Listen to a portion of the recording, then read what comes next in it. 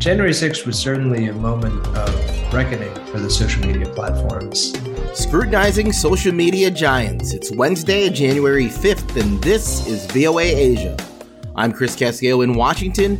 Find us online at VOA Asia Facebook, Instagram, Twitter, and YouTube. Also ahead, Chinese infrastructure investment in Kenya, Chinese resettling in Ecuador, reducing skin cancer risk, artificial intelligence targets poachers, previewing CES 2022. It's all on today's VOA Asia.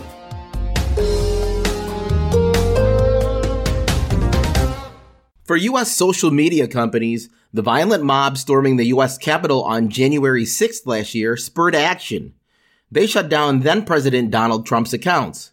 1 year later, are Facebook, Twitter, and YouTube any better prepared to face similar situations in the U.S. or in other countries?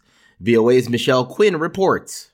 1 year after supporters of President Donald Trump stormed the U.S. Capitol, the former president is still not permitted to use Facebook, Twitter, and YouTube, the digital stages where he directly spoke to millions of followers. It's not a fair situation, very, very bad for this country, very bad for the world. If they can do it to me, they can do it to anyone. January 6th was certainly a moment of reckoning for the social media platforms. Trump was accused of using the platforms to stoke the riot. His suspension is a stark reminder of the power social media companies have over political leaders who run afoul of their rules. But despite the ban, after January 6th, social media companies came under intense fire from critics who said the suspension was too late, coming years after tolerating Trump's violations of the company's rules. For their part, technology companies have said they are constantly working to make their services safer. Twitter's former CEO said at a congressional hearing that Twitter did bear some responsibility for disseminating disinformation that led to January 6th, but pointed to the larger culture. But you also have to take into consideration a broader ecosystem. It's not just about the technology platforms we use.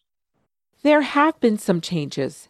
Twitter enacted a 5-strike policy on misinformation about COVID-19. Facebook now applies its content moderation rules to politicians, a group it had shielded in the past. But the changes strike some experts as small. Whether or not they've actually changed how they think about their products and their algorithms and the core business models, that I think is less so. That I think is they still continue to play a bit of whack-a-mole. Looking out to elections this year, the potential remains that social media could lead to more unrest, observers say. We really need to start planning now for all those things. And I haven't necessarily seen what I would like to see from the companies around what they're doing. Some critics point to the company's way of making money, advertising, and how the firms have created algorithms that highlight extreme content that is more engaging.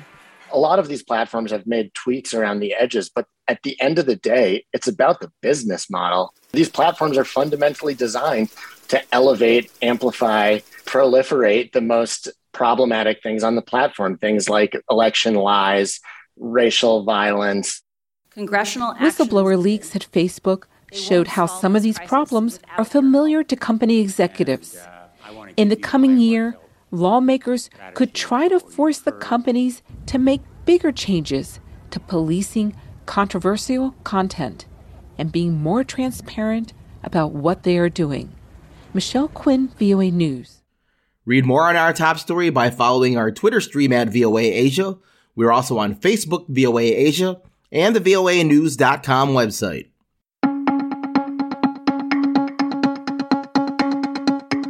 These are among the top Asia headlines you'll find right now on voanews.com. First Cambodian-American mayor in U.S. takes office. China's economy could overtake U.S. economy by 2030. Suspected militant accused of beheadings killed in Indonesia. Indian police make first arrest in alleged online abuse of Muslim women. Pakistan vows to continue fencing Afghan border and downplays Taliban disruptive acts. Find complete coverage on all these stories on Facebook at VOA Asia, Instagram, Twitter, and on the voanews.com website.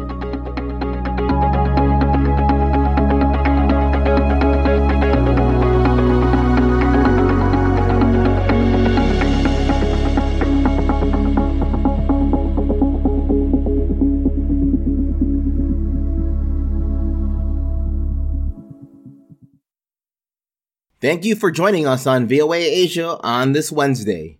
Kenya's President Uhuru Kenyatta has defended the country's China-backed infrastructure projects, which critics say are secretive, high cost, and put state assets at risk. Kenyatta made his comments at the site of the Nairobi Expressway toll road, which a Chinese company is building and will operate for 27 years. Mohammed Yusuf reports from Nairobi. The Kenyan government has come under criticism for its appetite for Chinese money to fund large-scale infrastructure projects worth billions, while inspecting a construction site for the 27-kilometer Nairobi Expressway. Kenyan President Uhuru Kenyatta said the country benefits from the Chinese. Our partnership with China is one that is mutually beneficial, that is based on win-win, and we are very grateful to the Chinese government, to the Chinese people, for the support that they continue to render, not only to our country, but to the rest of Africa. Chinese companies are building the expressway at a cost of $575 million. The road is expected to be finished in March. Chinese companies also built Kenya's $3.6 billion standard gauge railway, which opened in 2017. The Kenyan government's critics say the most deals between the two countries remain secret and could cause harm to the Kenyan economy. Kenya has borrowed $50 billion to fund its infrastructure project in the past few years, and some fear the country's Mombasa port could be given to China to operate if the country defaults on its loan repayments. In 2015, when Angola failed to repay a loan to China, it used its oil to make the payment, leaving the country with little oil to export to other markets. James Shikwati is an economist based in Nairobi. He says if a country fails to repay its loan, China can take over the country's assets for some years. All these developed countries have specific vehicles that guide how they finance a project. The most popularly known is the public-private partnership. And now the Chinese have that, but they seem to be big on build, operate, transfer approach. So it's not necessarily that they're taking away your port, but they have to operate it until it's at optimal level, then they let you take back your port. It's just a financing vehicle. Like all African countries, Kenya has witnessed slow economic growth due to the COVID-19 pandemic, making it difficult to meet financial obligations. Harriet Muganda worked in Mombasa port. She lost her job when the government began sending all the ship containers to Nairobi for processing. She fears more jobs could disappear if China were to take over the running of the port. At the moment, imagine serikali ndo inarun hiyo. We fear a lot, she says. At the moment, the government is the one running the Mombasa port, and there's not enough work for us. She asks, what if China is the one running it? It means we won't have any employment here, she adds. Shikwati says African countries can pay off their loans and not lose national assets if their leaders exercise good governance and stick to a smart political and economic vision. Mohammed Yusuf for VOA News, Nairobi. A Hong Kong court found a 36-year-old attorney guilty on Tuesday of inciting an unauthorized assembly for an annual vigil to commemorate those who died in China's 1989 Tiananmen crackdown. Activist Chow Hang-tung of the since-closed Hong Kong Alliance in support of patriotic democratic movements in China was arrested the day before the June 4th anniversary of the crackdown last year. Police have banned the vigils in the last 2 years, citing coronavirus restrictions.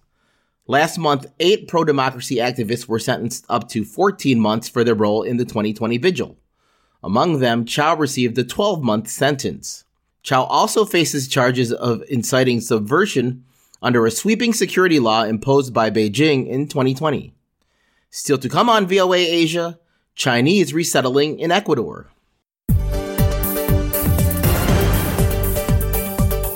Happening now in Asia, in China, at least 14 people are dead and 3 others injured after a landslide at a construction site in the city of Baije, Guizhou province, state media said. Stay up to date with VOA. You're listening to VOA Asia.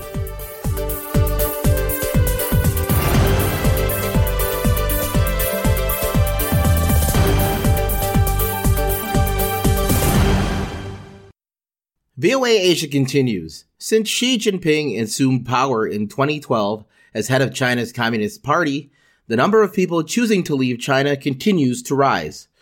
For those who can't make it to North America, the South American nation of Ecuador is becoming an attractive destination. VOA's Zhao Yu and Shi Wei explain why in this report narrated by Elizabeth Lee. This former English teacher from China calls herself Millie.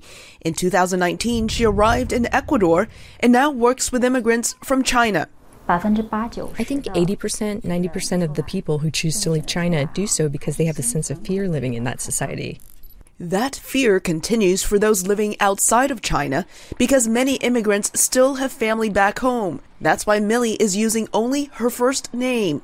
She's helped hundreds of people from China relocate to Ecuador, ranging from the mega rich to the middle class. She says economic and political uncertainty are the main reasons why some Chinese choose to emigrate. Many of my clients are afraid their renminbi will turn into trash, so they exchange all the RMB for dollars and stash them at home. Some are afraid China is going back to the planned economy, especially for their generation who've experienced those dark days. They're afraid their property will be confiscated. They tell me you think your properties are yours, but are they really yours? Political persecution is another reason why some Chinese like Helen flee to Ecuador. Helen, who gives only her first name, arrived in Ecuador on a tourist visa in 2019 and has since applied for residency here. I feel like I have escaped from China. Life there was too oppressive. Helen is Han Chinese, a part of China's ethnic majority. She grew up in Xinjiang, home to the Uyghurs, the ethnic Muslim minority group. Helen says she felt she was living in a prison, especially her Uyghur friends. They require most males to go to the re-education camp and some of the females as well.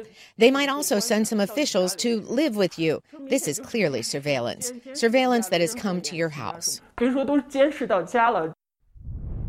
the last few years, Beijing has been restructuring its government to make it more efficient, China state media reports. The increasingly tight control exerted by Chinese leader Xi Jinping has prompted even some apolitical Chinese to leave the country.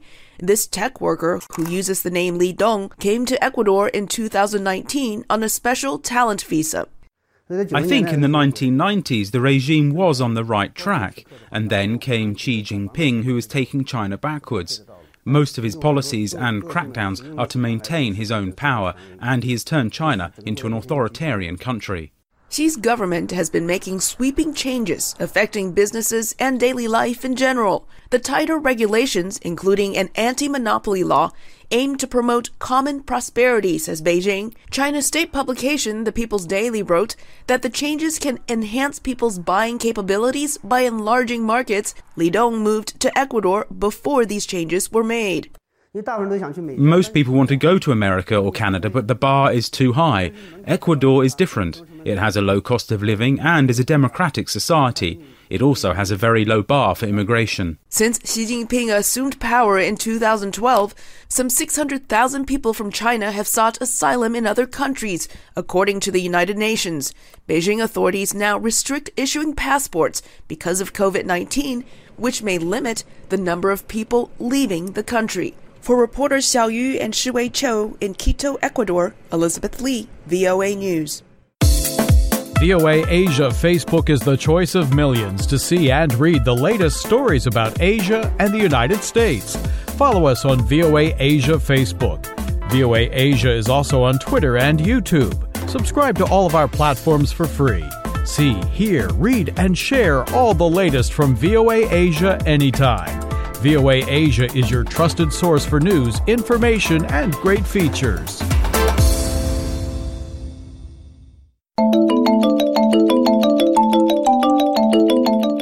This news alert from VOA Asia. In Australia, new coronavirus cases surged to record levels on Tuesday, increasing the strain on hospitals and causing some testing centers to close due to the strain of the testing volume. All the big stories come your way through the day on VOA Asia Twitter and Facebook. This is VOA Asia.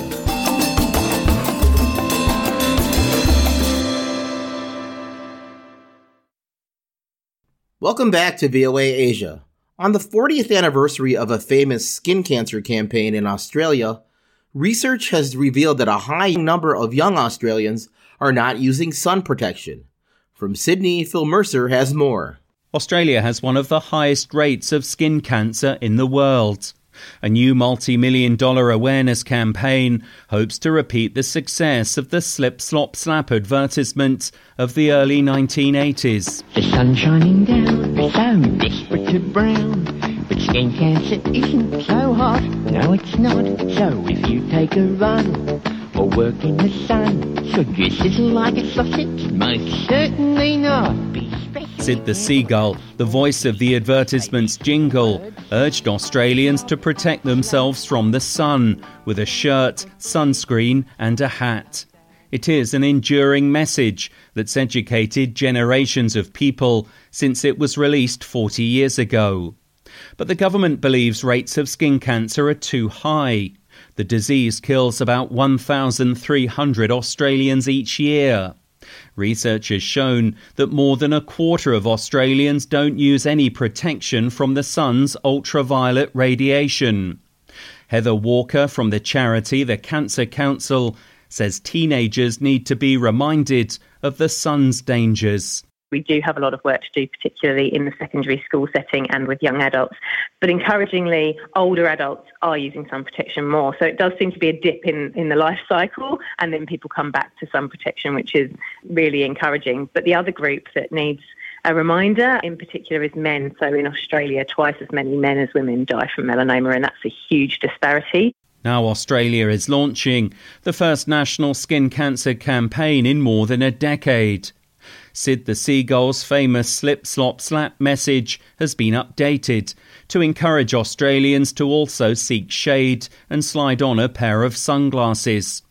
Health authorities have said that skin cancer is Australia's most common cancer and is almost entirely preventable. The World Cancer Research Fund states that Australia has the highest melanoma rates in the world, followed by New Zealand, Norway and Denmark. It's expected that 16,000 Australians will be diagnosed this year with melanoma, a malignant tumour associated with skin cancer, according to government figures. The Australian Cancer Council lists three main types of skin cancers: basal cell carcinoma, squamous cell carcinoma and melanoma. Phil Mercer for VOA News, Sydney. Making headlines in Asia, Cambodian-American lawyer and activist Terry Seng was briefly detained in Phnom Penh while walking barefoot near the Prime Minister's residence in a prison-style orange outfit and Khmer Rouge-era ankle shackles, as she was on her way to a court hearing and was live-streaming her progress via social media. Stay up to date with VOA. You're listening to VOA Asia. VOA Asia continues. Rangers protecting threatened wildlife in Cambodia are using artificial intelligence to predict poachers' next moves. Matt Dibble reports. At the Srepok Wildlife Preserve in Cambodia, rangers are in a constant battle against illegal hunting. Many species are threatened in the park.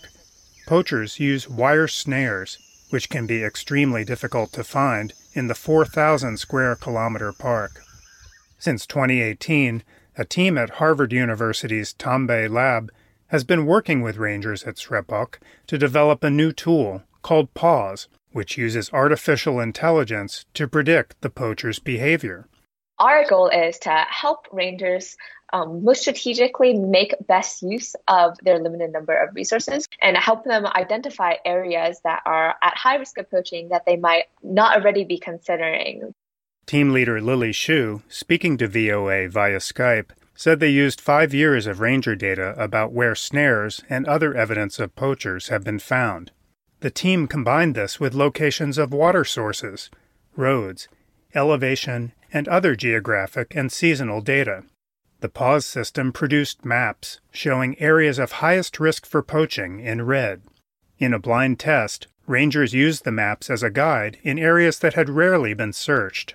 And what we found is that they found many more snares in the areas that we had designated to be high risk of poaching than in the medium risk locations. And they found almost no snares in the low risk areas, which showed that our predictive model could help rangers strategically identify which areas to prioritize.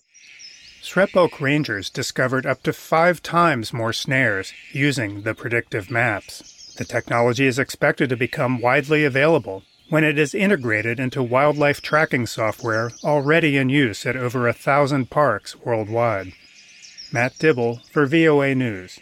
Finally on VOA Asia, it's a chaotic time for the Consumer Electronics Show 2022, the world's largest technology event. Last-minute COVID-19 related cancellations have wreaked havoc on the organizers' plans to host exhibitors and welcome visitors in person in Las Vegas and online. But as VOA's Julie Tabo reports, the show will go on. The pandemic may be raging and events canceled left and right, but the world's largest technology event will go on in a hybrid way, both in Las Vegas and online. More than 2,000 exhibitors from around the world will present their products and services at the Consumer Electronics Show. Karen Chupka, Executive Vice President of CES, spoke with VOA via Skype. We're going to have areas focused specifically on food technology, on space technology, and then also on things like NFTs. CES will, as usual, be hosting some of the biggest names in the tech industry. Everybody from LG, Samsung, Sony, Canon. There will also be startups and smaller companies present. On the space technology front, one company attending the show, called Zero G, offers people an opportunity to experience weightlessness without having to go into orbit. A specially modified Boeing 727 flies at an altitude above 5.7 kilometers and in specific formations to create a weightless environment, allowing passengers to float, flip, and soar as if they were in space. As in years past, there will also be a strong presence by the automotive industry, with a focus this year on self-driving vehicles, including trucks. We have BMW, we have Amazon, we have new companies like a company called Too Simple who is doing self-driving freight trucks. The resurgence of COVID-19 means fewer in-person exhibitors. For example, about 120 companies will be coming from China, down from 700. That's due to the pandemic and quarantine periods, Chupka says. But the international presence, regardless, will be big, she says, with pre-registration numbers showing about 30% of exhibitors coming from overseas. She says some fast-growing areas and technology will play a bigger role in the show than in previous years. Like you said, obviously digital health has been, a tremendous growth area, especially in the last 2 years with the pandemic, with telemedicine and wearables and ways that people can better monitor themselves. Another area is home technology, where companies like One Valet are making residential living smarter and safer. Rick Hardy-Chiam is Vice President of Sales and Marketing at One Valet. He spoke with VOA via Skype. We've seen a lot of progress in smart homes, but we haven't seen it in apartments and condos, and that's what we're really focused on. Now, since COVID, a lot of folks, they no longer want to touch any more door handles. So as a resident, you actually have the ability to use your phone as a digital key. I can click on the resident app, main entry door, and just like this, you saw the door unlocked. For CES's Karen Chupka, the show is about the global tech community connecting with the world. For those who get to come in person, they'll have that opportunity to do it live, face-to-face. And for those that can't come in person, that they'll still get that opportunity to see those new ideas and create those new relationships, but do it digitally. Julie Tabo, VOA News. Read and see more on this story at VOA Asia Facebook. That's all the time we have for today's VOA Asia. Make sure you find us on all our social media platforms. Like us on Facebook, VOA Asia. Follow us on Twitter at VOA Asia. You can also find us on Instagram, YouTube, and at voanews.com. Thanks for joining us, and thanks to our service chief, Diane Gao. Our VOA Asia team includes Jim Stevenson, Keith Lane, and Jessica Stone. I'm Chris Casqueo in Washington. Enjoy the day, stay safe, and be well.